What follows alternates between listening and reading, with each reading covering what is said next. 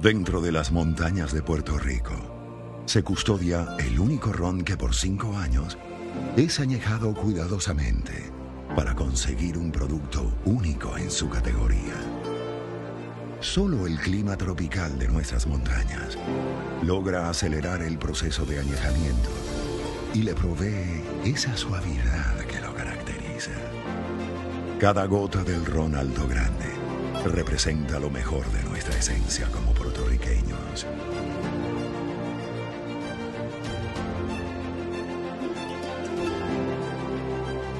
Internacionalmente, críticos clasifican a Alto Grande Age Ron como uno de los mejores rones añejados de Puerto Rico. Ron Alto Grande, el único ron añejado por 5 años en las montañas de Puerto Rico. Distribuye Bodegar PR. Es la casa de champán más premiada del siglo. En 100 años ha recibido más galardones que cualquier otro champán en el planeta. Su calidad y elaboración la han convertido en el champán de mayor crecimiento en todo Puerto Rico. Piper Heidsieck. Este año, Piper Heidsieck obtuvo 2 de los reconocimientos más prestigiosos en la industria del vino mundial. Champagne Master 2018, con una puntuación de 98 puntos. ICW Champion of Champions 2018 con Piper Rare. And the winner is Piper Heidsieck Rare 2002. Piper Heidsieck Dash of Seduction.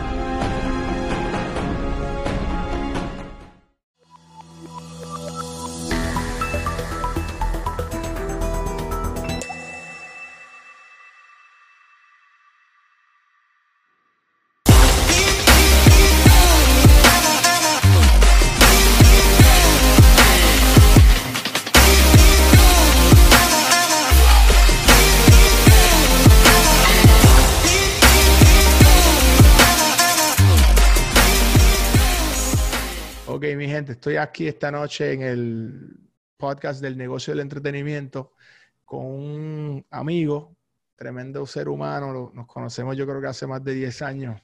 Yo no sé hace cuánto, pero este man, desde que eran un par de añitos, este man se llama Pedro Guzmán. Para toda la industria de la música, el tipo todo el mundo lo conoce, pero para el que no lo conozca, Pedrito es uno de los tipos que más ha aportado a la industria de la música desde las posiciones que ha estado. Yo quiero que lo conozcamos. Pedrito, ¿cómo tú estás, papi? ¿Todo bien? Bien, ya, Fer, ¿y tú? Todo bien, mano, todo bien. Agradecido ahí porque usted siempre está ahí para nosotros, como yo digo, y gracias por haber dicho que sí a hacer el podcast. No, de verdad que esa iniciativa de que tú me dijiste me gustó mucho porque viniendo de ahí, siendo dominicano, de Latinoamérica y en este negocio a veces hay poco, ¿no? O sea, de dónde uno empezar a aprender y guiarse. Y entonces me gustó mucho la iniciativa que tienes del podcast del negocio de la música. Y coño, si alguien puede aprender algo útil de esto, pues Qué bien. Oye. Pasemos un rato hablando contigo, eso. Exacto.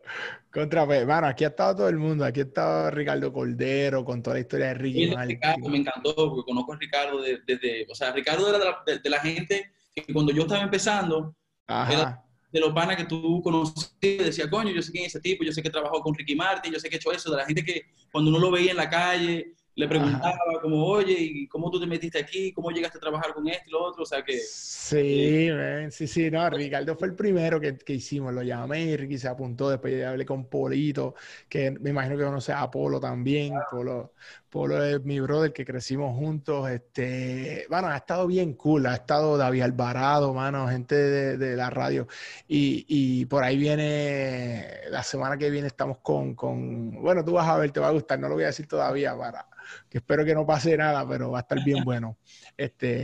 Y bueno, Pedrito, tú eres dominicano, estuviste radicado en Miami muchos años, y cuando te conocí tú ya estabas en Universal, pero tú estudiaste en Berkeley, ¿cierto? O sea, tú estudiaste en música. Sí. Sí, mi background original, o sea, todo, o sea, como yo entro a la música, es como músico, o sea, tocando guitarra y con los amigos del colegio, tratando de hacer grupos a los 13, 14 años, en los garajes, como muchos nos hemos iniciado en esto. Claro. También lo acompañé desde una edad temprana con estudios más formales en el conservatorio.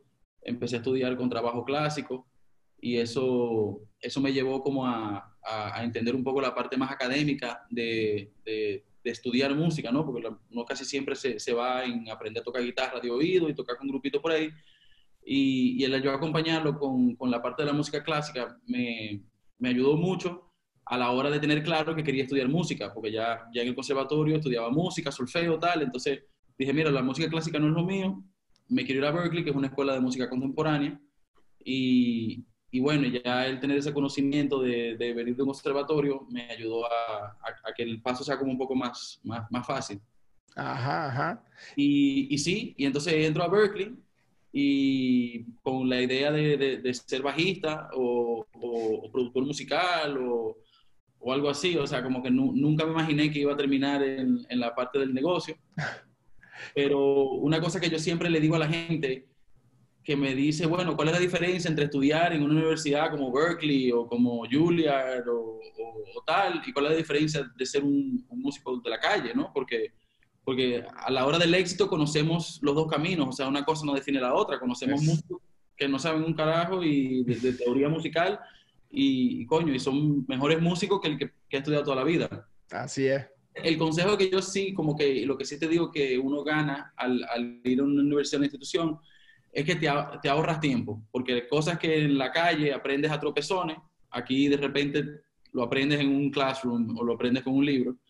Y eso de esos tropezones fue que yo en lugar de pasarme 3 años girando y dándome cuenta que no me gustaba ser pianista profesional, me di cuenta en la universidad, allí tocando en ensembles, tocando con mucha gente, dije como, o sea, en realidad me gusta tocar el bajo, pero si estoy tocando con un grupo que no me gusta o si me llaman para un guiso y la música que estoy tocando no me gusta, como que lo sufría mucho. Entonces, al mismo tiempo pude empezar a ver clases de music business y clases de cosas más de ese lado y entender quiénes son la gente que trabajan en las disqueras y quiénes son la gente que hacen los CDs en esa época que uno creció con ellos y decía, ¿quién es la persona que lleva este producto a tus manos? O sea, tú ibas a la tienda, comprabas un disco de tu artista favorito y sabías que tu artista era el que tocaba la música, pero ¿quién hacía el resto, no? ¿Quién se encargaba de que todo eso llegara a tus manos?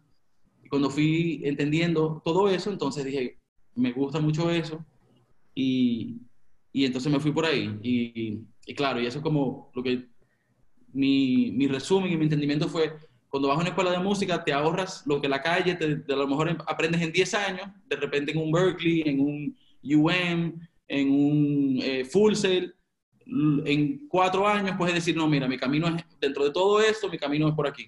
Eso está interesantísimo. Y ven acá, ¿cómo es que entonces tú empezaste en Sony ATV, ¿verdad? En Sony ATV, Exacto. que es Music Publishing. ¿Cómo entras ahí? ¿Hiciste un intern? ¿Cómo fue la dinámica? Exactamente, sí. Yo ya en la universidad, cuando empiezo a entender que lo que me gusta es eso, empiezo a entender lo que es el publishing, que la mayoría de los músicos de 20 años no saben lo que es el publishing. Exacto. Empiezo a entender lo que es eso, entonces digo, como que a todo el mundo le gustaban las disqueras, a mí también, obviamente, pero yo como por ser original, digo, yo me voy a enfocar como en el publishing, porque veo que lo obvio es la disquera, déjame yo enfocarme en el publishing, a ver qué hay ahí. Y nada, o sea, y ahí la vida jugó como una carta, porque resulta que yo como bajista tocaba en un ensamble con un baterista boricua de jazz, muy conocido, que se llama Omar Negroni. Ajá, ok. El asunto es que bueno, Omar me dice, un día, o sea, él era baterista de jazz y todavía, hasta el día de hoy lo es. Y entonces, un día estamos hablando así como de todo un poco y él me dice, y, bueno, ¿y tú qué quieres hacer? O sea, como tú te quieres ir a tocar, a ser un bajista de jazz por ahí. Y yo le dije como que no, brother, a mí la verdad, o sea, me gusta aquí en la universidad y yo me lo tripeo, pero a mí, yo lo que quiero es trabajar en publishing. Y el tipo me mira así como con una cara como ¿qué? Y lo siguiente que me dice, ah, sí, como que, diablo, yo no pensé que tú eras de eso, yo pensé que tú ibas a ser más músico, pero yo sé lo que tú hablas porque mi papá es el director creativo de Sony ATV Mira eso. Así es que entonces tú entras allá. Y entonces se me salen los ojos y le digo, ¿qué? Y me dice, sí, mi papá es pianista de jazz, pero bueno, es un tipo un músico increíble y hace muchos años que es eh, el, el director creativo el A&R de Sony ATV. Mira eso. Estamos hablando por ahí del 2003, por ahí, más o menos. Y, y bueno, y entonces yo rápido le digo, mira, por lo menos preséntame a tu papá, o sea, yo entiendo que el próximo paso para mí es hacer un internship, Ujú. en una empresa como Sony. Entonces, no sé, me gustaría saber cómo pudiera hacer eso y todo eso.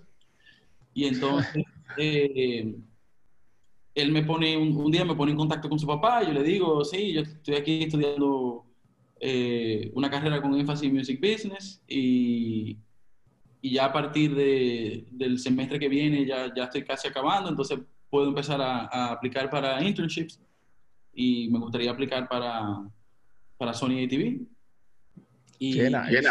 y entonces él me dice, bueno, chévere, llámame el lunes, así como porque fue así rápido, como que le cogí el teléfono a su hijo y hablé con él rápido y me dijo, llámame el lunes a la oficina, no martes del número.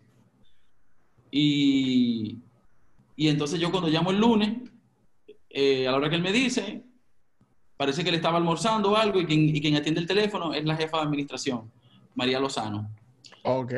Era la jefa de administración en ese momento. Entonces ella coge el teléfono le digo, no, quiero hablar con el señor Negroni. Y me dice, no, no está aquí. ¿Para qué lo llama? No sé cuánto. Y entonces le digo, no, yo soy Pedro y estoy hablando estoy interesado en un internship. Y ella me dice, bueno, quien brega con los internships soy yo, que soy la jefa de administración, la directora de administración. Yo soy la que hago como ese proceso, ¿no? Entonces ella me dice, mira, mándame un récord de notas, documento, tal, como un montón de cosas. Ajá. Pero bueno, y empiezo a mandarle los papeles, no sé qué, y bueno, y como que pasa un tiempo y no escucho, y de repente un día yo estaba en Miami, porque tenía familiares allá, y yo estoy por Miami Beach y veo ahí el letrero ese de Sony, el asunto, y digo, coño, y creo que tenía el número por ahí, y la llamo. Y María coge el teléfono y le digo, mira María, yo soy Pedro, el muchacho que te mandó eso para el internship. Yo estoy aquí en Miami, quería pasar a saludarla, como Sí. así, como en esa época no había mucho, Ajá, ajá, ajá. la gente todavía llamaba y visitaba. Ajá, ajá. Y yo le digo, entonces paso por allá a visitarla y empezamos a hablar y desde que empezamos a hablar, ella me dice, ay, ¿tú dónde eres? Le digo dominicano. Y ella me dice, ah, pero yo soy de Puerto Plata, de no sé cuánto. Mira eso. María era dominicana. Y bueno, Ah, entonces de ahí como que yo digo que de ahí en adelante ella me adoptó casi, me dijo, no, mira, yo recibí tus cosas, yo la verdad veo que todo está en orden, si te quieres arrancar ahora en enero, uf. por mí perfecto. Y bueno, así fue, y yo después, nada, me fui, regresé en enero y llegué ahí y empecé mi internship en Sony ATV, que en ese momento acababa de entrar como jefe regional Eddie Fernández. Ajá. Estaba Jorge Mejía, quien es hoy el CEO y mi buen amigo. Claro. Era, Ajá. era director de sincronizaciones y de New Business. Y María Lozano. Y bueno, ese fue el equipo con quien yo arranqué y, y empecé a aprender. Y ven acá, y el mundo del publishing, como tú bien dijiste al principio, hay gente que todavía tienen carreras y no entienden. Dentro de la música, yo siempre digo que es que eso es como una isla aparte, porque es tan técnico y sigue evolucionando con todo lo que es digital y con todo lo que sigue saliendo en términos de plataformas y medios para distribuir el contenido. Eh, pero tú que vienes del lado de música, ¿no? Que conoces, que estás ahí, que tocas y todo eso, de momento entras a algo que es un poco más, como yo digo, de escritorio, porque el publishing, ¿verdad? Es como bregar con canciones que ya están hechas, no es que no tienes la adrenalina de estar como tocando, bregando con los artistas, directamente, sino estás peleando con el contenido que ellos crean. Una vez entras al mundo del publishing, que conoces esa parte que es como el real estate dentro de la música, pero que no es necesariamente lo que, los que te conocemos como tú eres, te diste cuenta rápido que a lo mejor el publishing no era lo que tú esperabas o te gustaba y de momento caíste en otra cosa. ¿Cómo fue la experiencia de estar en el lado del publishing? A mí me gustaba, te digo, desde la universidad, porque yo entendía que, o sea, el publishing simplemente es la idea, es detrás del máster, ¿no? Que todo el mundo conoce el máster porque la gente oye la reproducción que oyes en la radio, que oyes en el streaming, y la ejecución del artista, eso es lo que el público conoce, pero detrás de eso hay una canción, o sea, y eso ha sido lo primordial, o sea, cuando la industria de la música empezó a través del publishing, no a través de los máster, porque cuando alguien escribía una sonata de música clásica, le escribía en un papel y tú luego ibas, la comprabas y la podías tocar en tu piano de tu casa. Y así fue como se empezó realmente a vender la música. A monetizar, wow. Claro, porque alguien la tocaba, se la inventaba en su casa, en su piano, la escribía, y si tú lo veías él tocando, le decía, mira, me gusta lo que tú tocas, ¿cómo yo puedo...? Aquí está. Mira, dame 50 centavos y llévatelo a tu casa y tú se lo puedes tocar a tu mamá y a tu papá y enseñarle. Ahí salió el Pedrito que estudió música. ¿Viste? Buena esa. Entonces, el momento que tú entiendes ese concepto no es tan raro, ¿no? O sea, y bueno, y empezando de ahí, a mí siempre me gustó, porque igual siempre fui fan como del arte de la composición y de ese rubro, ¿no? Ajá. Y bueno, y claro, sí, una vez ya como que entras a un major music publisher que en ese momento estaba completamente atado a la disquera, a Music, porque luego después, cuando se hace el merger con Sony BMG, como que separan los publishing y tal, y hubo un momento en que ya se sentía más separado. Ahora se volvieron a juntar, pero en ese momento por mucho tiempo estuvieron bastante separados, ¿no? O sea, las compañías se venían a juntar ya era en Japón. O sea, Sony Music y Sony Publishing en Miami como tal no tenían ningún reporte. Pero en ese momento todavía sí. Y lo que te empiezas a dar cuenta es que en ese momento también de la industria, que el publisher sí era un negocio mucho más pasivo. Porque el momento en que ya sí tú estabas de repente en la acción cuando descubrías al compositor, descubrías la canción, de repente hablabas con el artista o con el AR de la disquera para mostrarle la canción y decirle, mira, estás haciendo un disco de Gilbertito, yo tengo una canción, yo tengo un palo aquí que a lo mejor le puede funcionar, y en ese momento había mucho más intérpretes, o sea, que eran artistas que no escribían toda su música. Pero el momento en que ya te grababan la canción, ya se acababa tu trabajo, o sea, realmente tú no tenías ningún tipo de influencia en si esa canción iba a ser un sencillo, si esa canción... Nada, o sea, ahí llegaba, entonces uno se quedaba como mirando como espectador a ver qué iba a hacer la disquera. Pero ahí ya siempre como que nace el uno decir, coño, no, yo quiero estar en lo que de verdad toman las decisiones o son grupos del parte que toman las decisiones de llevar la canción y el producto a su máxima ya... claro. ¿Y cómo pasas porque de Sony ATV de momento entonces empieza en Universal unos años después? Exacto. ¿Cómo fue esa transición? Bueno, todo eso fue cuando yo entro a Sony ATV, o sea, tenía 22 años por ahí, entro como intern.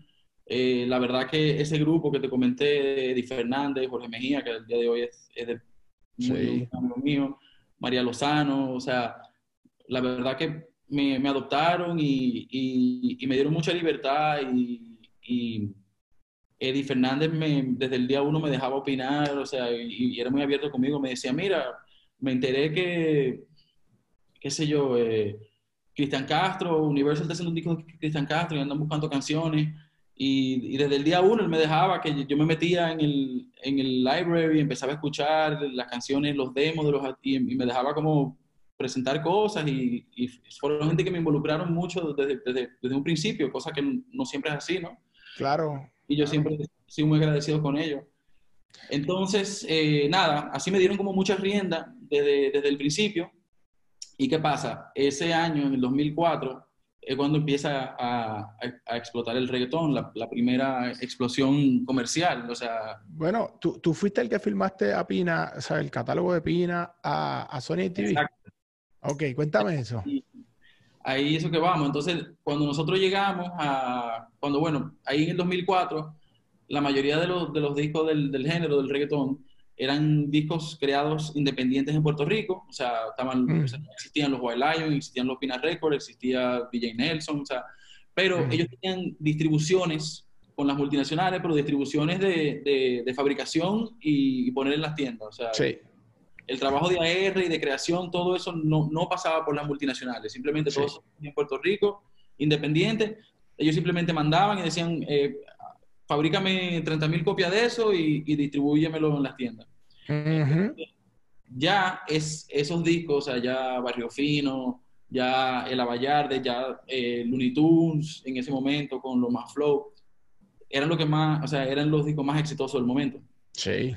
Y ya las multinacionales ya se habían despertado de que simplemente distribuyendo se estaban perdiendo una gran parte del negocio y todos los publishers se daban cuenta que ya el negocio no estaba en colocar canciones con los baladistas y con los salseros, sino que aquí había un segmento que estaba creciendo.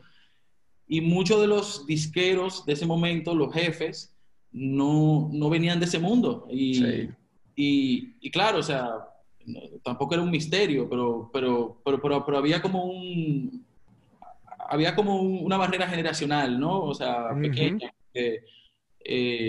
Antes el negocio era muy pequeño, o sea, estaban los compositores, los arreglistas, los productores y los intérpretes, y todo se movía como una escala. Y entonces nada, cuando pasa eso, obviamente yo que me gustaba el reggaetón, porque en Dominicana sí se oía reggaetón mainstream desde hacía muchos años, desde los 90. Sí. Y yo, o sea, siempre como que me daba curiosidad y había cosas que me gustaban más que otras. Y nada, entonces yo como que veo ahí, me gusta porque era un género de la calle y entonces empiezo a investigar. Y uno de los primeros negocios, Eddie Fernández conocía a Andrés Cole, que era veterano de toda la vida, una institución. Panita, y Andrés siempre ha sido un consejero de Pina por muchos años. Entonces, él como que habla con él y nosotros rápido nos reunimos con Pina y le decimos, mira, esto del publishing. Y la verdad que Pina en ese momento no tenía mucha idea, pero él decía, bueno, ok, hay dinero y claro, un tipo listo como él, entendió rápido. Y bueno, y fue curioso porque yo era como el chiquito de la oficina y Eddie Fernández llevaba todos los negocios, pero el día que Rafi aparece en la oficina con su abogada, que creo que es una abogada puertorriqueña que se llama Patricia Sosa, puede ser. Ok. No me acuerdo bien el nombre, pero no había nadie, yo estaba solo en la oficina. Y tuviste que atender ahí el caso. Me tocó sentarme con la abogada al frente y yo, claro, me conocía el contrato súper bien porque yo todo, o sea, me lo leía 27 veces, o sea, me encantaba lo que hacía, o sea, que yo todo y me acuerdo como que hablamos ahí, intercambiamos un par de opiniones y después ella me dijo como, no, pues ya, the deal is done. Nos fuimos. Nos fuimos. Y nada, y claro, y eso como que, y imagínate, nosotros firmamos a Pina detrás de Nicky Jam, que en ese momento estaba con él. Sí. Y detrás del litio polaco, o sea, esas eran como las cosas que yo veía. Ajá. Y cuando en esa reunión, cuando le digo a Pina como, oye, ¿y qué más hay? O sea, que me dice, bueno, tengo unos nenes que vienen por ahí que se llaman Rakim y Kenway. Y yo como, ok, o sea, todavía, y pasó, o sea, firmamos el deal y creo que al mes estaba down número 1, o sea que... sacó ese bombazo. Exacto, fue como... Todo ahí se alinearon los planetas y al final de no tener nada urbano teníamos al Hard Share, teníamos la claro. canción número 1, o sea, Qué y historia esa. entonces después de ahí ya sí, entonces después de ahí ya iba mucho a Puerto Rico, entonces firmé a Tito, el Bambino, Alexis y Fido, entonces ya me empecé a meter ahí nada, como meterme en el género y entonces en eso Universal Latino acababa de pasar la división en Universal, Gustavo López acababa de crear Machete Music. Claro. Y entonces se vuelve como un power, o sea, compran la mitad de VI Music, o sea, y firman un grupo de artistas, y de la noche a la mañana, ya, en Universal, como que Universal Latino, que era el label latino, vamos a decir que se divide en dos, y Go se queda con todo lo urbano, o sea, y con un roster impresionante en ese momento, o sea, estaba todo el mundo, todos los tenía todos Ghost. Y los únicos que no se fueron con Ghost en ese momento fueron Rafi, Nelson, o sea, eran como un par que se habían quedado con Universal Latino, que era donde originalmente había White Lion se había ido a Sony por a través de etc. Pero bueno, entonces, nada, Universal Latino como tal, que estaba John Echeverría y Walter Colmo, eran los jefes. Claro. Se había quedado con poco producto urbano y nada, y ellos sentían como que necesitaban, y Jesús López, todos necesitaban como sangre nueva, y entonces John Echeverría ya me había visto por la calle y me veía siempre tal, y cuando él firma, y cuando ellos sacan a Rakim Kenway, que eran las estrellas de Universal Latino, y vieron ese número 1, que fue como, ¿sabes? Gustavo López, que tenía todo, fue como, mira, nosotros sacamos uno urbano también, número 1. Cuando ellos chequean, bueno, ¿y el publishing de esto quién lo tiene? Lo tiene Sony. ¿Cómo así? ¿Por qué? Entonces ya luego me vieron en la calle con ellos y tal, entonces dijeron, bueno. Este man está conectado, dijeron. Exacto. Conoce gente, está en la vuelta. Y así mismo también cuando ellos me acuerdo un día que John Echeverría llama, que necesita canciones para Paulina Rubio, y yo rápido tenía así de canciones que sí de Joel Enríquez y del otro, papá, y recopilo un CD y como a las 2 horas se lo llevo a su oficina y el tipo me dice, coño, o sea, este tipo sabe de urbano, sabe de pop. Un día me llamó y me dijo, mira, quiero que te venga a trabajar para acá. Y me fui a reunir con Jesús López y con él, y claro, o sea, para mí viniendo del publishing, ir a la disquera era como eso que te hablé ahorita, o sea, era como ya dar el paso a las grandes ligas, a donde se corta el bacalao, donde entonces... Oye, yo conocí a John, actually, esto es una anécdota, cuando nosotros teníamos a los Hulka Brothers, que firmamos aquel contrato, lo firmamos con John, pero y para que usted, ¿verdad? Para que está escuchando en México y Colombia y todos estos países, lo que muchas veces yo le digo a los artistas, tú no necesitas necesariamente una disquera, tú necesitas un disquero, alguien que crea en ti dentro de un label o dentro de un publishing o cuando tú tienes negocio, que tú eres un empresario, tú no necesitas un banco, tú necesitas un banquero o una banquera, alguien que entienda tu negocio, que pelee por ti, que sea un hustle por ti. Y cuando nosotros firmamos ese cliente, me acuerdo que teníamos una oferta, yo no sé si yo te conté esto, bueno, me imagino que sí, porque estábamos en todo ese corillo, pero teníamos una oferta de más de $150,000 por encima a lo que nos estaban ofreciendo ustedes. Y se firmó con ustedes porque los boys querían firmar porque Pedrito Guzmán estaba en ese label. Y ya no estaba en el publishing, pero para que ustedes vean cómo esto funciona y cuando la gente se gana el respeto y la amistad y cómo funciona esto. Y todo fue por Pedrito Guzmán, que estaba en el otro lado, que no estaba ni en el lado del publishing en ese momento. Literalmente tú estabas en la disquera y eras como un... Claro, sí, lo que pasa es que yo después con John fue un gran mentor para mí y bueno, trabajamos juntos muchos años y cuando él se va de presidente a Universal Publishing, y empezamos todos a trabajar con los Hulk y empezamos a hacer cosas. Había una particularidad en ese momento de la industria, que era que los discos no se estaban vendiendo. O sea, era la época de la crisis aguda, o sea, 2010, 11, o sea, Dura.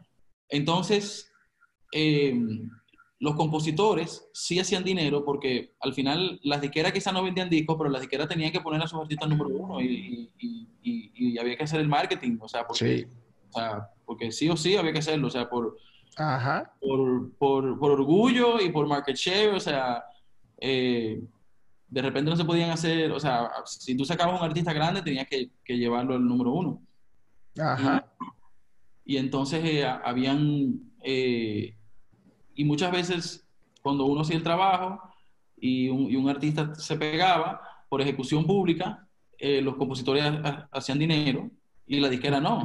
O sea, Sí. porque entonces en ese momento era como disquero, era como, mira, yo quiero trabajar mucho con esta gente, pero quiero que también ese beneficio entre a la compañía de todo el Claro. marketing que se hace, y cuando empieza a sonar por todos lados la canción, y entonces eso fue como algo que, nada, o sea, y además también por el equipo de trabajo que estábamos armando y por traerlo, por tenerlo todo en la casa.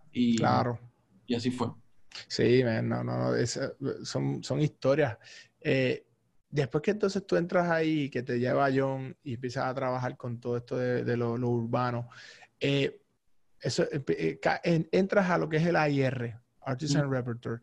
Hay mucha gente que nos escuchan, que son muchos chamacos jóvenes que a veces, mano, las preguntas siempre por Instagram, por DM que nos envían, es como que, mano, pero ¿cómo es eso? Y cómo yo envío el demo. O sea, es cosas bien, para nosotros ya bastante, ¿verdad? Sencillas. Pero, ¿qué tú hacías? O cómo tú resumes lo que hace un AIR dentro de un label? Para el que no tiene idea de cómo esto funciona. ¿Qué hace un AIR?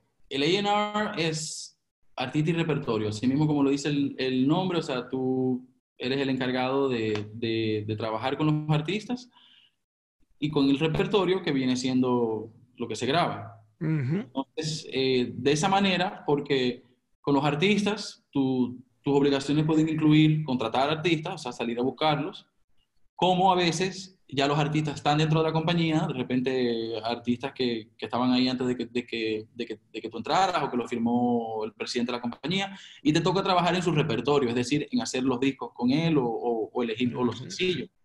Entonces, esas son como las dos tareas, ¿no? O sea, buscar el talento y ya cuando lo tienes firmado, cuando son artistas que estaban en la compañía o algo, que necesariamente no lo firmaste tú, pero te toca a ti trabajar con ellos, es trabajar en su repertorio, en lo que sea. Claro, y una pregunta que te hago. Perdóname, Pedrito. No, Sigue. no, así como, y ya dentro de esa relación como tal, el AR puede ser casi un productor ejecutivo, en algún caso, donde tú tienes una opinión y una visión muy clara y se la transmites al artista y el artista, vamos, está de acuerdo contigo y le entiende y se ejecuta. Hay equipos donde de repente con el artista se trabaja más como un equipo de tú a tú, donde el artista tiene sus ideas, pero te escucha un montón de lo que tú traes a la mesa y se voltea a la R para pedirle opiniones, ideas, consejos. Y hay veces que la R básicamente es como un babysitter, o sea, que ya tú tienes un artista que es autosuficiente, que él se va, graba sus discos y te lo entrega y ahí ya es más como de asegurarte de que la comunicación y el flujo entre la Y el paperwork, que es bastante... todo, desde el paperwork hasta que los estudios, hasta que todo esté bien, hasta que los estudios se paguen, a que todo el mundo cobre, o sea, Sí. Que eso le toca, es responsabilidad de la R y su equipo en todos los esquemas, pero esos son como un poco los tres variables así. Oye, y una pregunta que te hago, porque muchas veces los que hemos estado en el lado de acá de management o de la agentes de artistas, tenemos un cliente, ¿no? Nuestro cliente, el que representamos, veamos los intereses de ese artista o talento. Pero, brother, estar en los zapatos de ustedes cuando son AIRs o en el caso tuyo que llegaste a ser el Senior Vice President de AIR, de A&R, de Universal, tú tienes, 50 productos.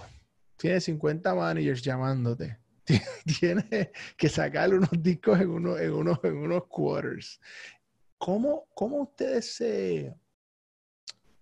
se dividen o cómo ustedes mantienen el quality control? Porque los que hemos trabajado con major labels, de alguna manera, ya sea como productores ejecutivos, como el caso de nosotros que lo hemos hecho con Universal, o que tenemos artistas firmados, pues hermano, sabemos lo difícil que es tener todos esos talentos de distintos países y que tienes que lanzar y que estos tienen que, tú sabes, tienes que empujar estas prioridades. Bueno, ¿cómo uno se mantiene cuerdos con toda esa presión y cómo lo hacen para mantener el quality control? Haces alianza, ahí viene mucho, entonces, el tema del equipo del trabajo de los artistas. Mano, ¿cómo es ese proceso? ¿Cómo funciona? No, o sea, ahí, la verdad, o sea, entre todo calidades, diferentes como procedimientos y diferentes relaciones que puede haber entre AR y artista, AR, manager, artista, todo eso al final, o sea, ya sea que te involucras más, ya sea que te involucras menos, pero al final del día uno está ahí para el artista y para transmitir eso especial que tiene el artista, para amplificarlo y para llevarlo a un lugar mejor, si es posible. Y si no es posible llevarlo mejor porque ya está en su máxima expresión, pues llevarlo donde más gente lo puedan conocer o hacerle la vida más fácil al artista para que su proceso creativo sea más fácil. Entonces, el quality control, la verdad, o sea, recae sobre el artista, de cuál es la visión de que él quiere presentar y cómo. O sea, lo que para hoy en día se han un poco borrado esas líneas, pero hace 10 años era muy claro. O sea, hace 10 años un productor de pop oye un disco de reggaetón y decía, eso es una mierda, o sea, eso está mezclado y lo hacen in the box. Sí. Pero esos discos vendían 27 veces más que los otros y no nada más la venta, porque no nada más lo económico, sino culturalmente tenían más Relevancia. relevancia porque, o sea, en la calle tú salías y eso es lo que la gente oía. Así es. Entonces el quality control, como te digo, es un poco el artista y lo que él quiere expresar y a dónde quiere ir. O sea, y si eso hay una conexión entre el artista y un público, esa es realmente la calidad. Luego, ya lo mismo con cómo él se presenta y cómo va atado a la parte visual. Sí. Todo eso parte de esa conexión que uno quiere hacer con el público y el público es el último que decide. Que decide. Entonces, por esa parte va muy por ahí de identificar cuál es esa conexión y cuál es ese público. Y luego, claro, o sea, sí, uno siempre quiere ir mejorando y que las cosas vayan teniendo de repente mayor calidad y eso se va logrando con el equipo de trabajo y los artistas van creciendo y de repente van abriendo su aspecto, van conociendo mejor su público y así se va un poco creciendo y cuidando los productos. Claro, y te pregunto, mientras estuviste de AIR, ahí estaba interesante porque tú estabas a cargo del proyecto de Luis Fonsi, por ejemplo, el de Palabras del Silencio, ¿verdad? Ese disco tuvo también Yo no me doy por vencido, tuvo varios palos grandes, pero a la misma vez estás con todo lo que es lo urbano, el reggaetón. Tú estás viendo el switch entre lo pop a lo urbano, pero están bateando para 400, como yo digo, con el pop todavía, con sus gallitos, en este caso un Luis Fonsi que dio un bastagazo, pero tienes por acá lo urbano. Y en ese momento pues está todo el stream y todos estos cambios. Ahí también tú hiciste AR para Wisin y Yandel, si mal no estoy, en ese tiempo. Sí, eso en esa época fue cuando Universal compra Univision. Ajá. Entonces compran, obviamente, la parte de música de Univision, que eran en concreto, Univision Music, Fonovisa y Disa. Era un catálogo más que nada y una compañía de regional mexicano. Muy grande. Me atrevería a decir que igual de grande que lo que era Universal Latino como tal, o sea, Universal Latino como label, no obviamente no Universal Music Group, pero Universal Latino como label. Entonces ahí se producen muchos cambios. Y parte de esos cambios es que Gustavo López, que ya dentro de Machete había dejado de ser exclusivamente urbano y él se estaba como adentrando un poco al regional mexicano también, ya había hecho unos movimientos interesantes con Machete Regional, que era como una parte del regional mexicano del label. Entonces, él lo nombran presidente del nuevo grupo de eso que se había comprado. Entonces, esa reestructuración y todo lo que es urbano y pop cae bajo lo que pasa a ser Latino Machete. Y todo lo que es regional mexicano se muda a Los Ángeles y pasa a ser lo que era Disa y Fonovisa. Entonces, cuando todo lo pop y lo urbano se concentra en Miami, yo era director de AR de Latino, entonces paso a ser VP de A&R de Latino y Machete. Entonces, yo tenía mi equipo tenía doble responsabilidad de los dos sellos, y en ese momento los equipos de marketing eran separados para cada sello. O sea, Machete tenía su label manager y tenía su equipo de marketing, y Latino tenía el suyo. O sea, eran separados. Y Walter Colmer era el presidente, yo era el jefe de AR de los dos. Y sí, entonces era como dividiéndonos. O sea, por un lado hacíamos Luis Fonsi, que por ejemplo, es cierto que uno se involucraba más en el AR, en la parte de pop, porque con Fonsi teníamos una amistad, y Fonsi siempre tenía las ideas muy claras, pero era un tipo que siempre estaba abierto a escuchar opiniones y que las tomaba en cuenta. Entonces los discos se sentía que se hacían realmente como un equipo. O sea, él presentaba 50 demos y entre un equipo seleccionábamos las 15 que se iban a grabar o las 17 que se iban a grabar, y luego entre un equipo seleccionábamos las 12 que iban al disco, y luego las 3 que se editaban como sencillo. Y con el reggaetón era más como de asegurarnos que entregaran los discos a tiempo. Oye, esa pregunta, porque son culturas totalmente distintas, mano. Y hoy no son tan distintas, pero en ese momento... En ese momento, era otra loquera. ¿Cómo porque tú vienes de, como yo digo, tú entendías la cultura, ¿no? Porque tú eres dominicano, creciste, tú conoces la cultura. Pero me imagino los dolores de cabeza que habrán pasado los jefes, que no tenían idea manejando. No,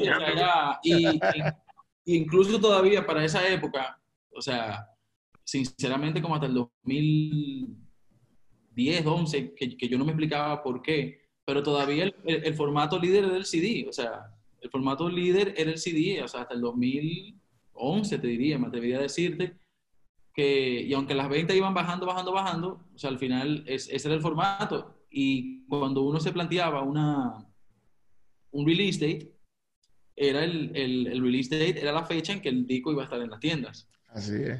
Entonces no solamente, o sea, hoy en día, o sea, tú entregas el máster y sube digitalmente todo. En esa época tú tenías que calcular 8 semanas de que mandabas el disco a la fábrica, de que mandabas el arte a imprimir, el arte era un arte de un disco entero. O sea, tú tenías que hacer un arte de 8 o 9 flaps, y eran mucho más lanzamientos. O sea, hoy en día, sí, o sea, hoy en día casi nadie saca discos físicos, y tengo tanto tiempo que no veo un disco físico, o sea, de un artista corriente, que yo no sé ni si le incluyen las letras y los créditos, como antes. O sea, entonces ahí se volvía un estrés, porque tú tenías que entregar el disco casi con 2 meses de anticipación. Qué locura, mano. Y claro, y entonces hacerle entender a los artistas urbanos, o sea, en ese momento, que sí, que el disco sale en noviembre, pero el 1 de septiembre no hay más cambio, me tienen que entregar. Era... ¿Qué? Sí, era un lío. O sea, y eso fue, o sea, nosotros llegábamos o sea, yo en esa época me acuerdo, íbamos a masterizar a Sterling. Ajá.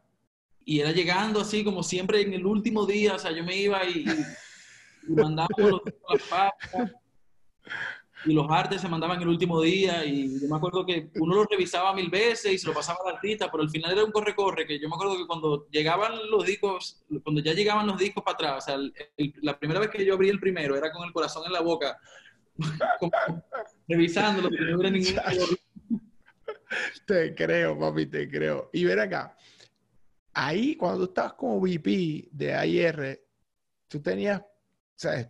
Lanzamientos como Alejandro Sanz, Juan Luis Guerra, Don Omar. O sea, tipos bien fuertes en términos de popularidad. ¿Hay alguno de estos trabajos que tú puedas decirme, mano, este disco me trae, ¿sabes? Siempre lo recuerdo, es especial por X, Y, Z, o porque te dio más dolores de cabeza, o porque te dio más trabajo, o sea, ¿tienes algunos Sí, proyectos que tú puedes decir, mira, este y este, que por alguna razón, la que sea? Chino y Nacho, que fue un artista que yo firmé de cero, ¿no? O sea, de cuando yo era unos muchachos en Venezuela que estaban empezando a sonar y que no tenían ningún, o sea, nada, o sea, ellos estaban empezando, en Venezuela tocaban mucho y estaban empezando a sonar, y lo firmamos de cero, o sea, de cero. Yo los primeros discos de ellos sí, me involucraba muchísimo y lo vivía como si fuera mío, ¿no? Porque fue mi firma, tal, y por la relación que tenía con ellos, y porque todo lo que hablábamos se hacía como un equipo. También hay discos que, por ejemplo, el disco de Juanes, La vida es un ratico, de repente yo ni siquiera tenía tanta relación con Juanes, yo era más como ocupándome del papeleo y eso, pero fue un disco que no sé si fue por el momento, porque fue como de los primeros discos gigantes que eran prioridad internacional que me tocó manejar, me marcó mucho, además me gustaba mucho el disco. Sí. Discos como de Wisin y Yandel,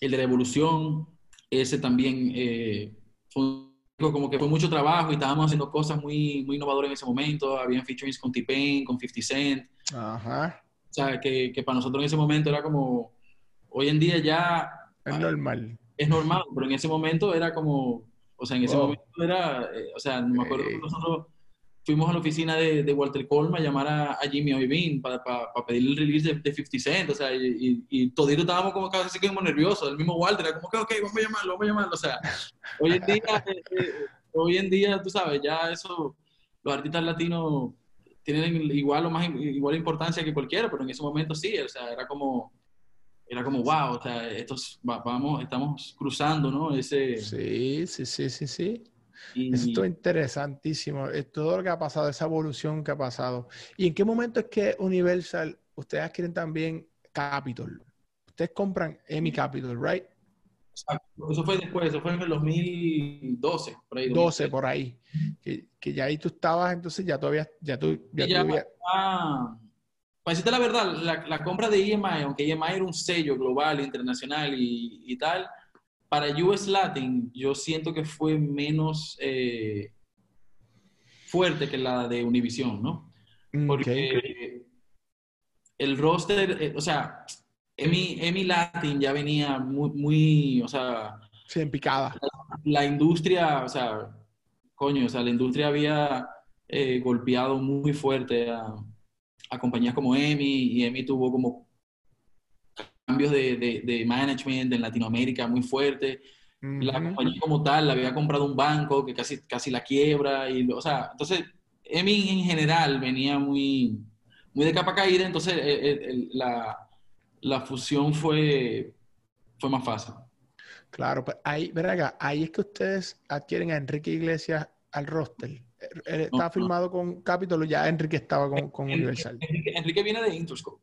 De Interscope, ¿verdad? Porque él estaba firmando los gringos y ustedes hacen... Estaba firmado en Interscope y entonces él, qué sé yo, del 2000 al 2010 o al 2008, su carrera en español era un segundo plano, 100%, o sea, los palos de él, 98, 99, 2000, o sea, eran en inglés, o sea, y como que la canción que era el sencillo en inglés, le hacían una versión en español para el mercado latino y vámonos, o sea, era así, o sea, él era un artista o sea, casi americano y le hacía una versión, la misma canción, le hacía una traducción en español. español, la cantaba en español, con el mismo arreglo, lo mismo todo, y vamos. Cuando él hace su último disco con Interscope, Universal Latino era la compañía que hacía el marketing de lo que lanzaba Interscope. Simplemente el marketing. Nosotros no teníamos nada que ver con la R, con nada. O sea, a nosotros nos llegaba Sí, el producto. el producto y la versión en español, que ya Enrique siempre la tenía hecha, y vamos arriba. Vámonos. Y entonces yo me acuerdo que en ese momento me tocó a mí hacer unos remixes para radio. Y entonces ahí yo empecé a ponerme creativo y ya, entonces hice un remix reggaetón y en uno metía Dálmata, me acuerdo. Y así mismo en uno de esos metimos un día cuando empiezo a trabajar con Wisin y Yandel, me junto con Edgar Andino. Y a veces como que yo sentía que eso los remixes podía ser como, en ese momento era como que, como mira, vamos a hacer un remix de radio, que no es algo oficial, que no va a salir en un disco, ni qué tal. Ajá. Un artista como que se sentía que era como, ¿sabes? Como de poca monta. Pero el mismo Andino que me dice, oh, Enrique Iglesias, sí, lo que él quiera, no sé cuánto. Y hicimos un remix de Lloro por ti. Mira, de ahí salió. Que fue, exacto, que entonces se le hizo video, todo. Sí, un palo. Y entonces ahí la carrera de Enrique en español, como que el disco en inglés no pasa mucho y el de español explota. O sea, como que le va adaptó la parte de español, coge mucho momentum. Y entonces Enrique cambia de Interscope, se va a Republic, Ajá. pero hace como un JV donde en lugar de ser solamente de Republic y nosotros hacíamos como el marketing nada más, sino que era un JV donde... Dual. Exacto, dual. Y ahí ya yo me involucro más porque entonces nada, ahí ya empiezo a trabajar con Enrique directamente y Enrique es un gran AR, o sea... Sí. Si tiene que escuchar 4.000 canciones, las escucha y si él sabe que hay una canción que a él le va a quedar bien y que él entiende que es un éxito, él si tiene que mover cielo y tierra para conseguir esa canción y que quede como tiene que quedar, lo hace. Sí. Oye, ¿quién fue que me...? Eso que tú dices, una vez yo estaba en el estudio de Luni y Luni me estaba contando que Enrique... ¿sabes? Lo llamó un momento dado cuando ya Enrique era un tipo, ¿sabes? Ya era grande. Y el único creo que me llamó y me dijo, mano, me llamó Enrique y él estaba como que diablo. O sea, que tú ves la agresividad de Enrique en términos positivos, ¿no? Cuando quiere hacer algo con alguien, tú ves que el tipo, o sea, no tiene problema y coge el teléfono y llama a quien tenga que llamar. Sí, mira, yo te hago un cuento, o sea, nosotros una vez, hay una canción de Enrique, que al final terminó siendo con Yandel y con Juan Magán, que se llama... Sí, de noche y de día. ¿Era esa misma? Esa misma. Esa canción era de Don Omar. Ajá. Y yo tenía un demo que me había enviado el mismo William o Adam Torres, no sé, de la canción que le había hecho con uno de los tipos de su corillo de ese momento del orfanato. Del orfanato. Y me mandan el demo y yo lo oigo y yo digo, brother, o sea, esto fuera un dúo brutal entre Enrique y Don. Y a mi entender, yo pensaba que Enrique iba a ser el más difícil de convencer, entonces primero me lo puse por Enrique. Y Enrique dice, vamos. Y Enrique lo oye y dice, no, sí, vamos. Y entonces después voy con Adam y con Don. Y nada, y William como que no tenía los cables cruzados en ese momento y que no, y entonces de repente un día dice que sí, y le mando la canción, como que él va a montar los vocales, porque creo que no tenía la voz de él, no, mentira, era un demo de esa canción y no tenía la voz de Don, pero era para él. Sí. Y cuando se le envía a Don hace otra cosa, como que casi otra canción. Y obviamente cuando me dice, déjame ver lo que hizo Don, le digo, bueno, Enrique, o sea, él como que se puso creativo. Y entonces cuando la oye me dice, y al final vuelvo y Don Omar dice, no me jodan, eso es, si no le gusta que no la canten, o no la hago. Y me acuerdo que Enrique me dijo, bueno, está bien, que no vaya Don, pero yo quiero la canción. Y yo como, shit, ¿y ahora? Tengo que resolver. Y me tomó como 6 meses. O sea, tuve la suerte de que Rafi Pina empezó a manejar a Don, porque Don estaba que no le hablaran del tema, que no lo jodieran con eso. Y Enrique oye, ese no es mi problema. Yo quiero esa canción y tú me la vas a buscar. Tú tienes que resolver eso, papi. Y yo me acuerdo que gracias a Dios en una de esas entra Pina a trabajar con Don y yo tenía buena relación, o sea, y yo, claro, con Pina de toda la vida. Y le dije, brother, dame un favor. No, consígueme este release. Coño, y Rafi se echó a reír, me dijo, está bien, así que te... Y claro, Don Omar era compositor de la canción, era como, Sí, brother, por o sea, eso. muy win, o sea. Ajá. Y Él iba a colectar como quiera. bueno, o sea, así te pongo como de la intensidad de Enrique cuando él sabía que algo era para él y que funcionaba en su, en su Y, proceso de R. y ven acá, y en ese momento yo me acuerdo también cuando ustedes adquieren EMI, que yo estaba una vez en Los Ángeles con Luis Estrada y Luis me saca un disco y me dice, Jafu, escúchate este chamaco de Colombia. Y me pone a J Balvin. El tema Tranquila era uno que de los primeros, Tranquila. Sí, sí, sí. Estaba tranquilo. En ese momento, yo te lo dije, era el palo que estaba sonando. Exacto. Entonces, de momento yo lo veo y yo digo, entonces que es difícil, ¿no? Porque ver, meter el reggaetón en Puerto Rico, o sea, que era complicado en aquel entonces, no era como que entraban todos los artistas de otros lados a pegarle en Puerto Rico cantando urbano. No era, todavía no lo es, tal vez dos o tres que lo han hecho, pero en aquel entonces era más difícil. Y digo, Luis, bro, ese man, vamos a ver cómo ayudamos, qué sé yo. Y yo sé que tú estabas ahí ya también con eso y boom, de momento sale un tipo que se llama J Balvin y dan Sí, el bastagazo. la historia de J Balvin viene más atrás de ahí. Te voy a decir, y eso que tú dices claro, o sea, los boricuas tenían un monopolio en la música urbana porque la música urbana latina era básicamente reggaetón. Sí. ¿Qué pasa? Ya como, y vamos a decir que del 2004 al 2008, sí, era Puerto Rico o nada. Sí. Pero un buen ejemplo es que ya en el 2008, 2009, por ahí, se empieza a meter la bachata, Ajá. que era clasificada, aunque era tropical, pero como venía de chamacos de Nueva York, que tenían un feeling como un poquito más urbano, empieza también a funcionar el merengue mambo, como más así como Fuego y Omega. Sí. Y se mete, por ejemplo, Chino y Nacho, que se meten y dan un palo comercial de radio, Sí. todo. Entonces, eso abre un poco como el espectro de decir, como, bueno, la música urbana, Ajá. que tenía raíces más tropicales, pero era como una propuesta urbana, ¿no? Sí. Ya no tiene que ser boricua, porque mira, Chino y Nacho, que son de Venezuela, Y partieron. y partieron, y también se le empieza a dar como más reconocimiento a los artistas que están funcionando en la región. O sea, Claro. si tú estás pegado en México, Colombia, Perú, como que antes era como que si tú no estás pegado en Estados Unidos o en Puerto Rico, como que Sí, sí, sí. yo, después de Chirinacho tal, yo como que se me abre esa ventana, o sea, personalmente, mira, o sea, en Latinoamérica están pasando muchísimas cosas, no, Claro. no todo tiene que ya estar funcionando aquí para ir a buscar. Y, Ujú.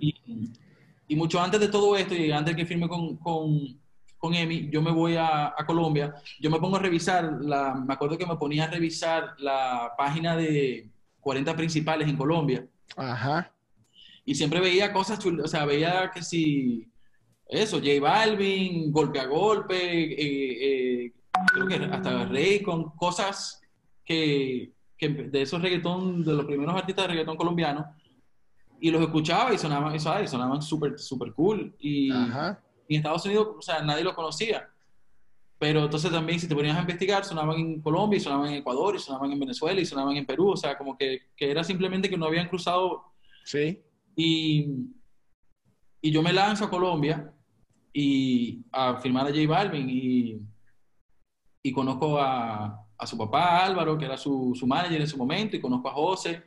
Y Ujú. tuvimos, o sea, conversaciones y ellos querían firmar con Machete porque el Machete Music le llamaba a José y al final por un tema que de verdad fue como que yo me lo encontré súper estúpido en su momento, por diferencias del contrato, eran momentos donde la industria estaba muy de capa caída, entonces en ese momento por $20,000, $30,000 se caía un deal, ¿me entiendes? O sea, Sí. y las disqueras querían firmarlo todo, que si no te daban 360 y tal, no había deal. Sí, Y por estupideces se nos cayó ese deal de Balvin. era eso. Y Balvin se va con Emi porque Emi sí le dio como un contrato más flexible y un poquito más de dinero. Y esa me dolió, o sea, que no firmó con Balvin en ese momento. Pero bueno, como es la vida, 2 años después compramos Emi Y estaba en el Restel. y estaba ahí José. Y entonces sí, ese primer disco lo hicimos, el primer disco de La Familia. O sea, él ya tenía, yo te lo digo, que estaba sonando súper fuerte en Colombia y que Balvin ya, o sea, tenía su espíritu empresarial como artista. O sea, que él me acuerdo que él mismo había hecho un video en Miami o en Los Ángeles se alquiló su Ferrari, hizo su video y ya le estaba empezando Sí, sabía la vuelta. ya estaba empezando a ganar terreno y claro, y entonces y ya ahí se empezó a trabajar de lleno con él. Y ese primer disco sí fue el de La Familia. Fue bastante curioso porque sí, hubieron lugares donde dio trabajo, o sea, en Puerto Rico, como que daba trabajo entrarlo, Sí. pero la verdad que sí, que de manera macro él ya venía con una fuerza Sí. acumulada grande.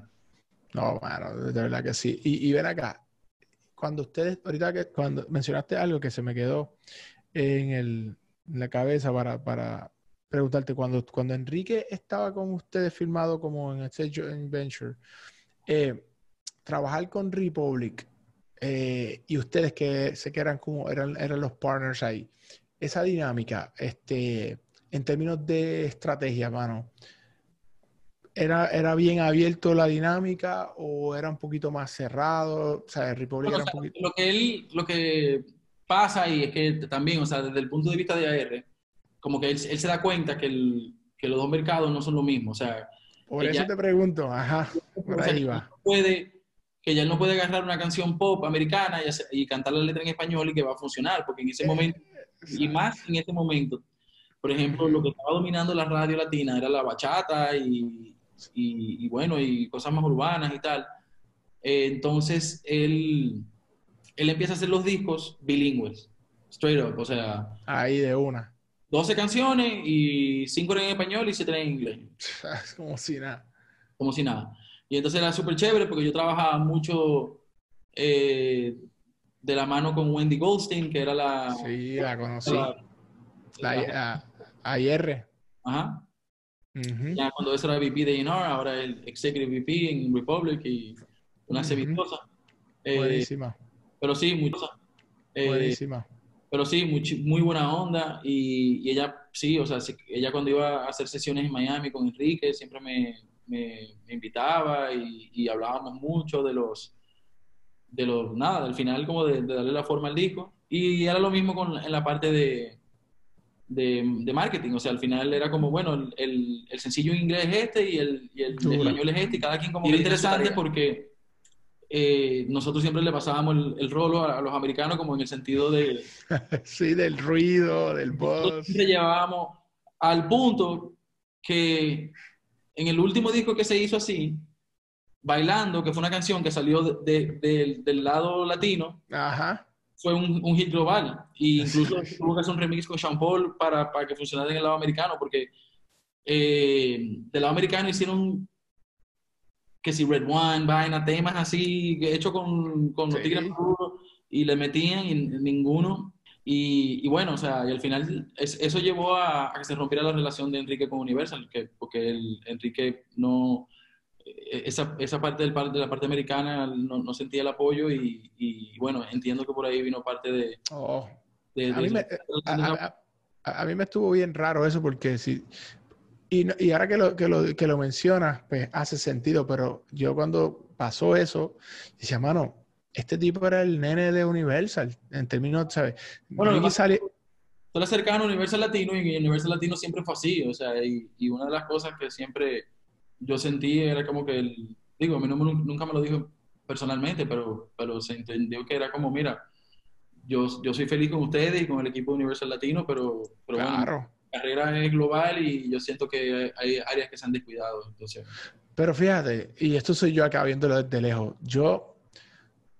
el trabajo que ustedes en Latin hicieron con este man, bueno, era como en aquel entonces, ¿no? Cada vez que sacaba Sony un sencillo con Ricky, ustedes sacaban un Enrique, o Shakira, y ustedes sacaban acá. Y entonces siempre estaba como esta balanza de momento en peces grandes, ¿no? En el mercado ahí, y se iban como de tú a tú. Y de momento yo pienso que cuando se va a Sony, mano, esa fuerza que a lo mejor tenía con ustedes el Latin, que lo mantenía ahí, como que estos últimos años no sé, pienso que no lo siento como antes, pero bueno, eso es percepción mía, a lo mejor está súper bien y todo. claro, entonces son diferentes equipos de trabajo y la verdad no te sabría decir. También, como tú dices, son percepciones. A veces hay cosas Sí, que uno la percibe y cuando vas a ver los números dices, sí, dice, ¿qué pasa aquí? coño, es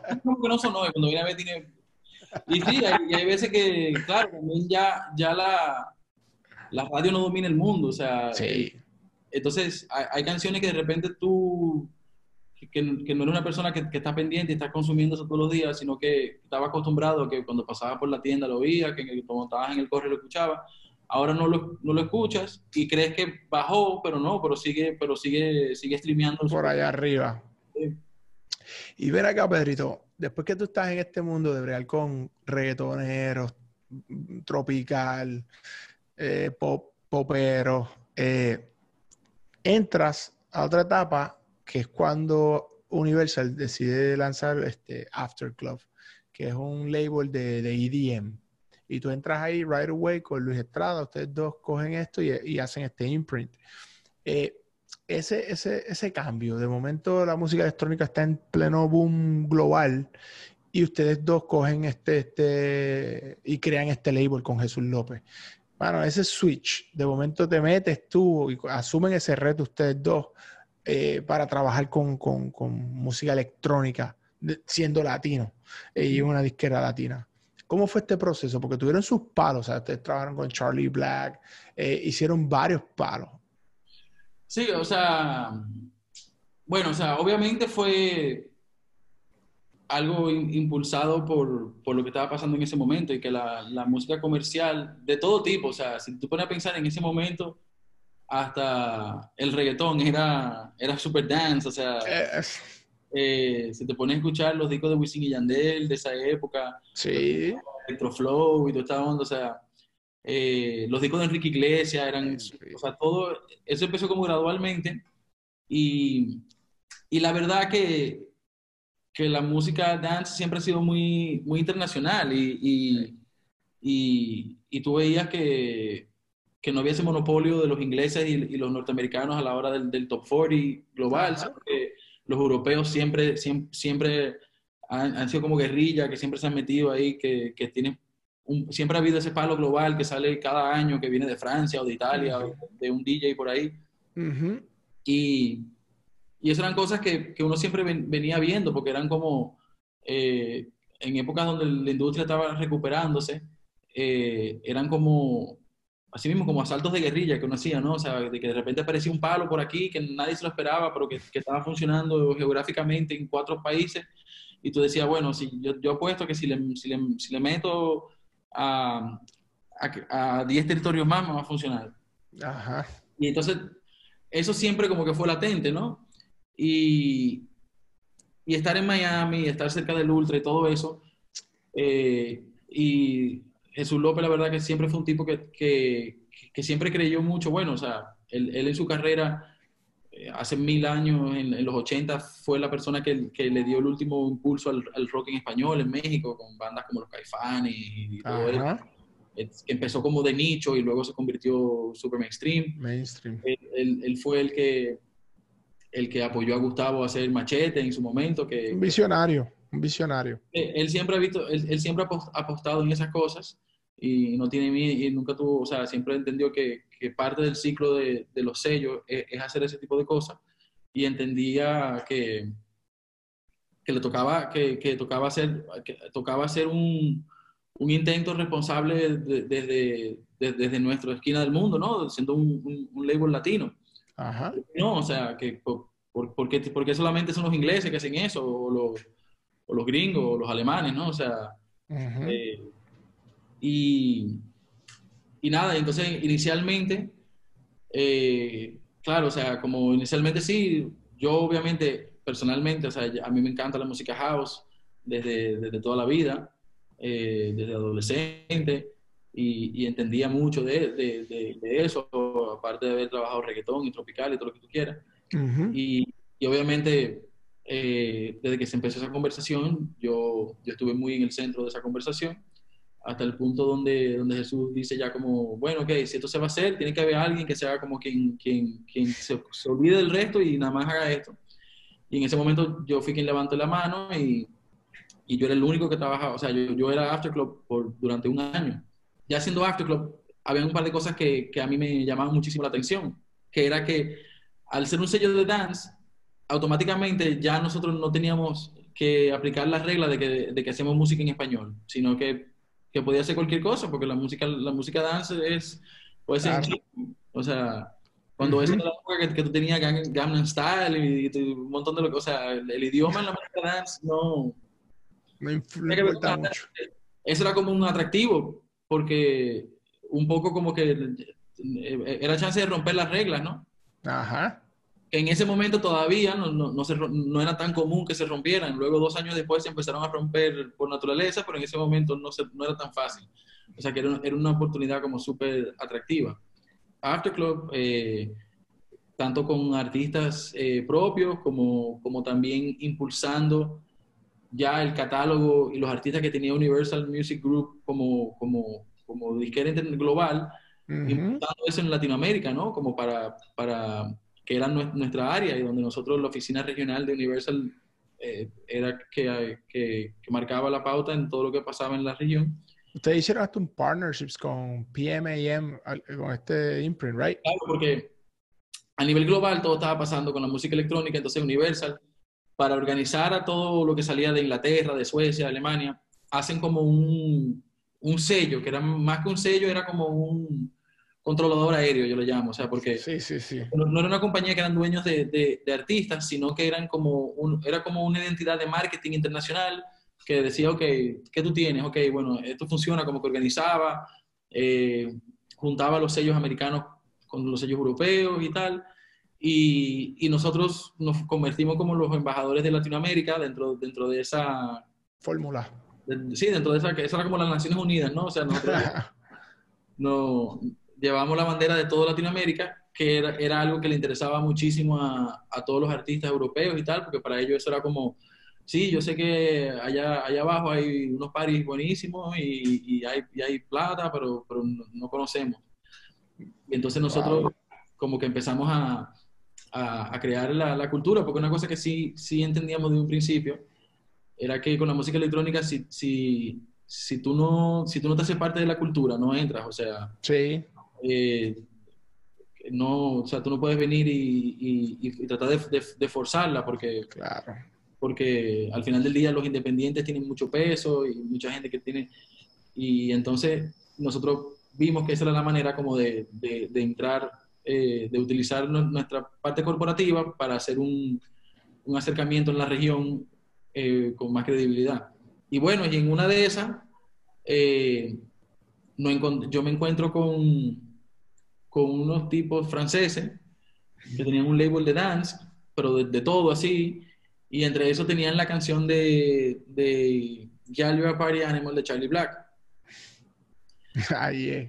Y entonces yo lo veo y veo que en Colombia, o sea, cuando eso todavía, estamos hablando de 2015, o sea, Spotify ya funcionaba bien y tal, y veo que creo que tenía como 8 millones de usuarios. De plays, la canción. De plays, la canción. Y veía que en YouTube, en Colombia, en todos los sitios, o sea, como que, y claro, y la gente me decía, en las discotecas en Panamá, en Colombia, estaba metido. Pero era una canción en inglés. Y normalmente, si nosotros hubiéramos sido Universal Latino como tal, hubiéramos dicho, no, es una vez en inglés, ahí no me puedo meter. Pero pásalo. Como Afterclub no tenía regla, entonces se zumbaron. Nos tiramos y la filmamos. Y bueno, esa canción todavía sigue, o sea, esa canción, sí, o sea, un palo global, de repente no tuvo la concentración que tienen algunas canciones de colocarse así, número 10 global en Spotify o número 20, porque fue algo que pasó durante mucho tiempo. Ajá. eh, pero los números, o sea, creo que en total tiene por lo menos un medio billón de streams combinados entre las plataformas. Bastante. Eso es Y en bastante. Spotify, en Spotify nada más creo que va ya para casi 500, o sea, casi 500 millones. O sea, de verdad que eso, a nivel de monetización, estamos hablando sobre el $1.000.000 hace rato. Wow, qué palo. Sí. Oye, Pedrito, y te hago una pregunta. Pasas todo esto. ¿Qué consejo? Ahora, paréntesis, tú estás ahora en otra etapa. Ya terminaste, te fuiste de la disquera, estás con un grupo MediaNet Partners, ¿verdad? Eh, Cuéntame brevemente qué estás haciendo ahora con esto, que te fuiste nuevamente para Dominicana, tu hometown, y estás peleando con un grupo de inversionistas y unas cosas. ¿Qué están haciendo ahí? Sí, bueno, o sea, ya después que, como que ya, después de After Club y todo, o sea, también yo creo que como es o sea, la música es impredecible Sí, y la tendencia, o sea, todo el que trabaja en entretenimiento, uno siempre al final reacciona mucho sí, a las cosas que deciden los chamaquitos en la calle, que la así verdad. es.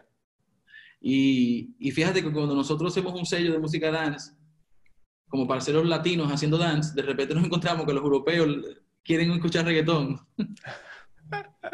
Así es, así es. Como, o sea, de repente, o sea, nosotros soñábamos con llevar un artista latino a Tomorrowland y quien termina en Tomorrowland es J Balvin, o sea, era como que, Sí, sí, sí, te entiendo. o sea, que uno nunca se hubiera imaginado. La Y, vuelta que dio. y sí, y todo eso, entonces, nada, o sea, ya yo sentí que mi ciclo ahí en After Club ya se había dado. Y bueno, entonces salí y empecé a tomarme un tiempo libre y entre eso hablé con varias disqueras y compañías de publishing a ver cuál era el próximo paso.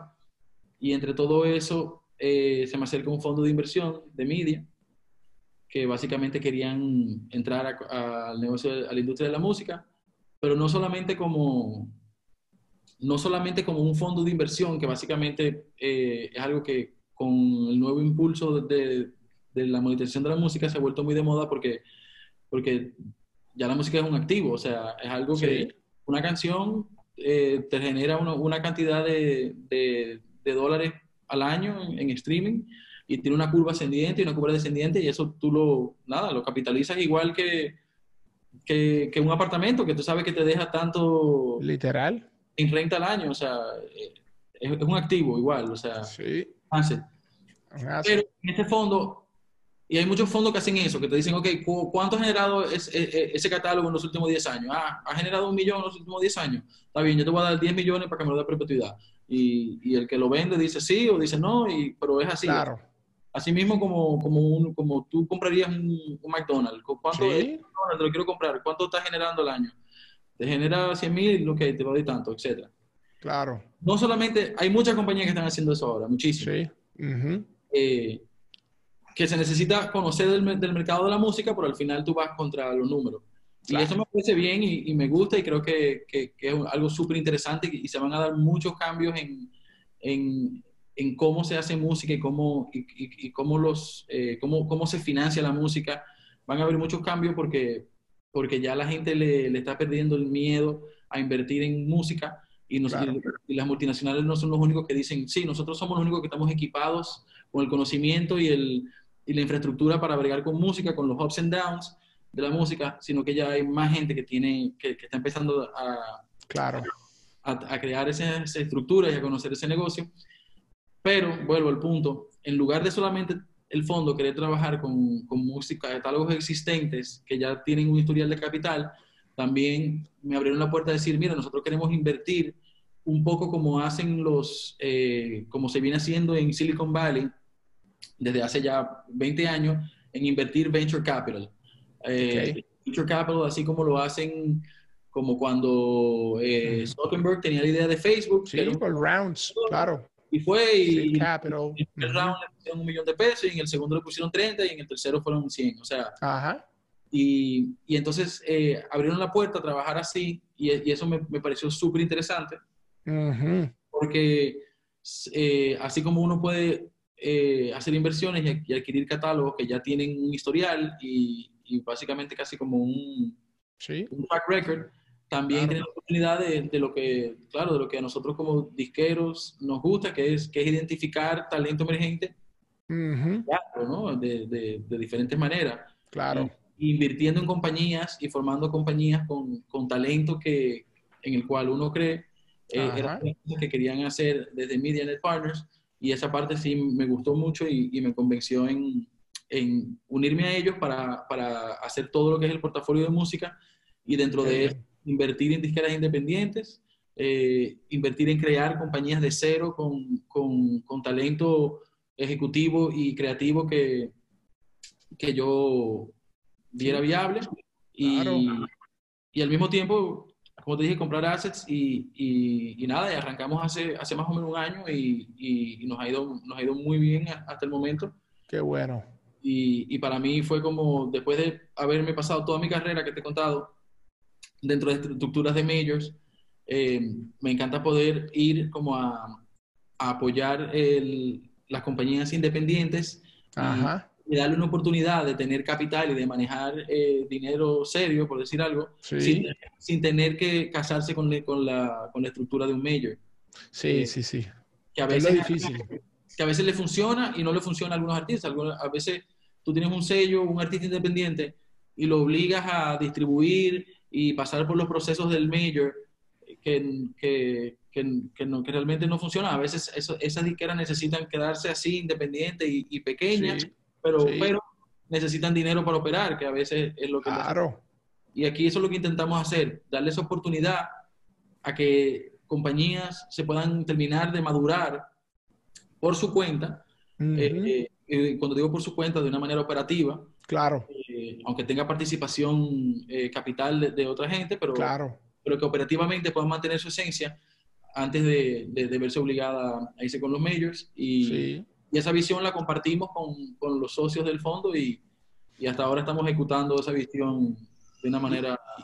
eso es espectacular porque los que hemos tenido negocios así como executive producers con major labels, lo más difícil para nosotros es los procesos y los protocolos y las aprobaciones. Y entonces cuando tú, Claro, eh, te lo digo por experiencia, me pasó en un momento dado donde yo lo único que le pedí a este major label fue, yo le dije, mira, pon el capital aquí, yo te voy a decir cuándo lo activamos, pero no quiero estar pasando este proceso de permiso y permiso porque se nos va la vida, se nos va la vuelta. Entonces es bien difícil catch up con esto. Entonces tratamos y lo más difícil para una empresa en este negocio es como la agilidad, la flexibilidad para moverse rápido. Que me parece que están llenando un espacio brutal. O sea, si lo logran hacer y con la experiencia que tú tienes trabajando con majors y que entiendes el mercado y entiendes de publishing y sabes dónde apostar, porque lo has hecho por tantos años, me parece que van a tener un éxito brutal. De verdad que te felicito. ¿Qué consejo tú le darías entonces y esto ahora es Pedro, el veterano, porque tú eres un tipo joven, pero tú eres un veterano ya de muchos años de experiencia? Jóvenes que quieren sacar su producto, que siempre quieren ir donde un label o que siempre quieren ir a negociar. Eh, ¿Tú crees que es todavía práctico, funcional el que alguien que no tiene un proven track en las redes, que no tiene views, pero es un buen talento, vaya donde un IR de un major label y tenga posibilidades de que lo firmen cuando no hay proven track? ¿Tú crees que eso es real en este momento o piensas que la mejor forma de tú ir y sentarte a negociar, si fuese tu aspiración con un venture capitalist como el de ustedes, o con un major label, es que ya tú tengas un proven track, por lo menos en views, en downloads, en streaming? ¿Cómo tú ves la escena ahora mismo para el desarrollo de los talentos? O sea, es un poco sea, como que una cosa se va conectando con la otra. O sea, hace 25 años, 20 años, lo que tú quieras, cuando no había internet o lo que sea, si tú eres un artista nuevo, la única forma que tú tenías de que tu música llegara a las manos de una multinacional era eso, tú llevando el demo y que la multinacional viera 20 pasos adelante y dijera, sí, este tipo tiene what it takes. O que iba un AR y te veía en un bar tocando tu banda y decía, estos tipos van de conciertico en conciertico y le meten. Luego ya después, inclusive en mi época, cuando yo entro, que ya estaba MySpace, YouTube, todo eso, ya lo que tú veías en un bar, que básicamente tú ibas a un bar a ver cómo reaccionaba la gente con las canciones, bueno, si hoy fueron 20 gente, a ver si mañana van 50, o sea, eso ya tú lo empezabas a ver con MySpace, o sea, antes tú veías así, mira, hoy tiene 5 listens, mira, pasó algo y hoy tiene 200. Entonces ya tú ibas viendo como un poco la escalabilidad. Ajá. Y entonces la data digital conjugarse a que la industria estaba en un momento difícil, donde no había mucho para apostar a lo loco, entonces se vuelve como, bueno, hasta que yo no vea señales claras de que algo está pasando, yo no me voy a mover. Y no estoy diciendo que era como, yo no lo veo tanto como que era algo superficial, ni que es algo de que la gente dice, no, bueno, la disquera, los agentes solamente quieren ir a lo seguro. Pero bueno, o sea, ese es así se mueve la juventud, o sea, así se mueve, Exacto. o sea, y si tú de verdad eres alguien que te crees y que tienes la ética de trabajo y que tienes como esas ganas de darte a conocer, hay tantas herramientas allá afuera hoy que tú puedes ir a empezar, que si tú no las estás usando, eso como que deja un poco de decir de ti, o sea, if you really Exacto. want it, o sea, pero también hoy en día la industria, como se ha recuperado y hay más capacidad financiera, Sí.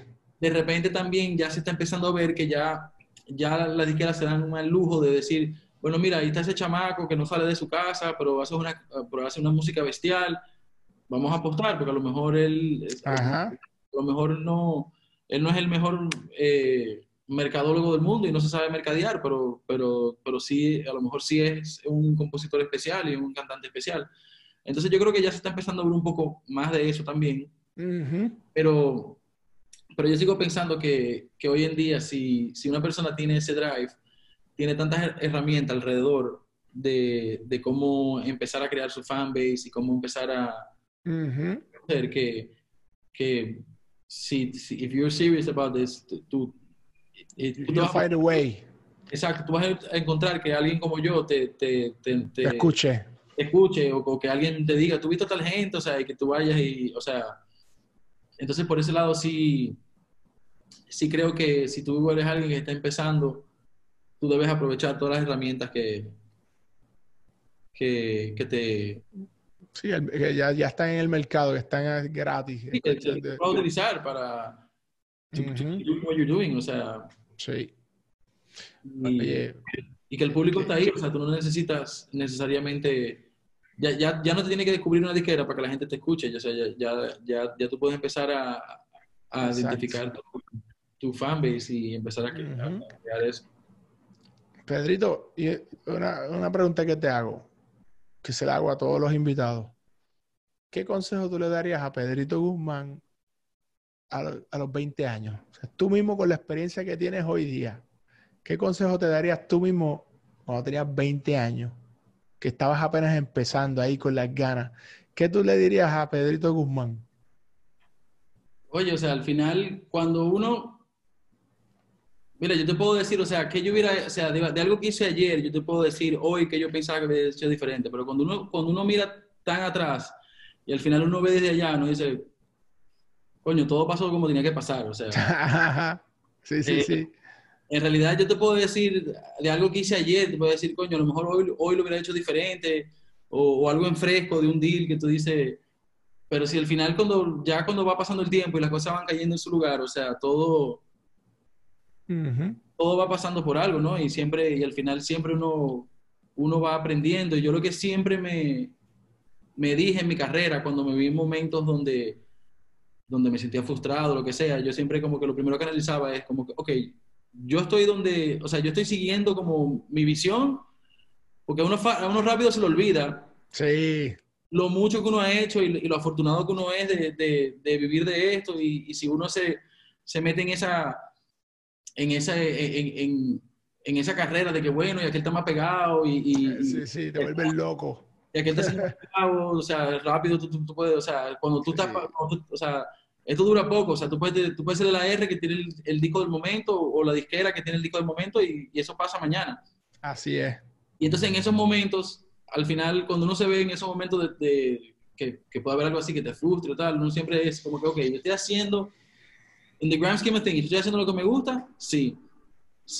Ok, sigo aprendiendo, con el equipo que estoy trabajando y en la situación que estoy, ¿sigo aprendiendo? Sí. Ok, vamos para adelante, que esto fue un mal día que tuve hoy o un mal proyecto que me salió, pero vamos adelante. O sea, el momento en que tuve situaciones donde dije, ¿estoy aprendiendo?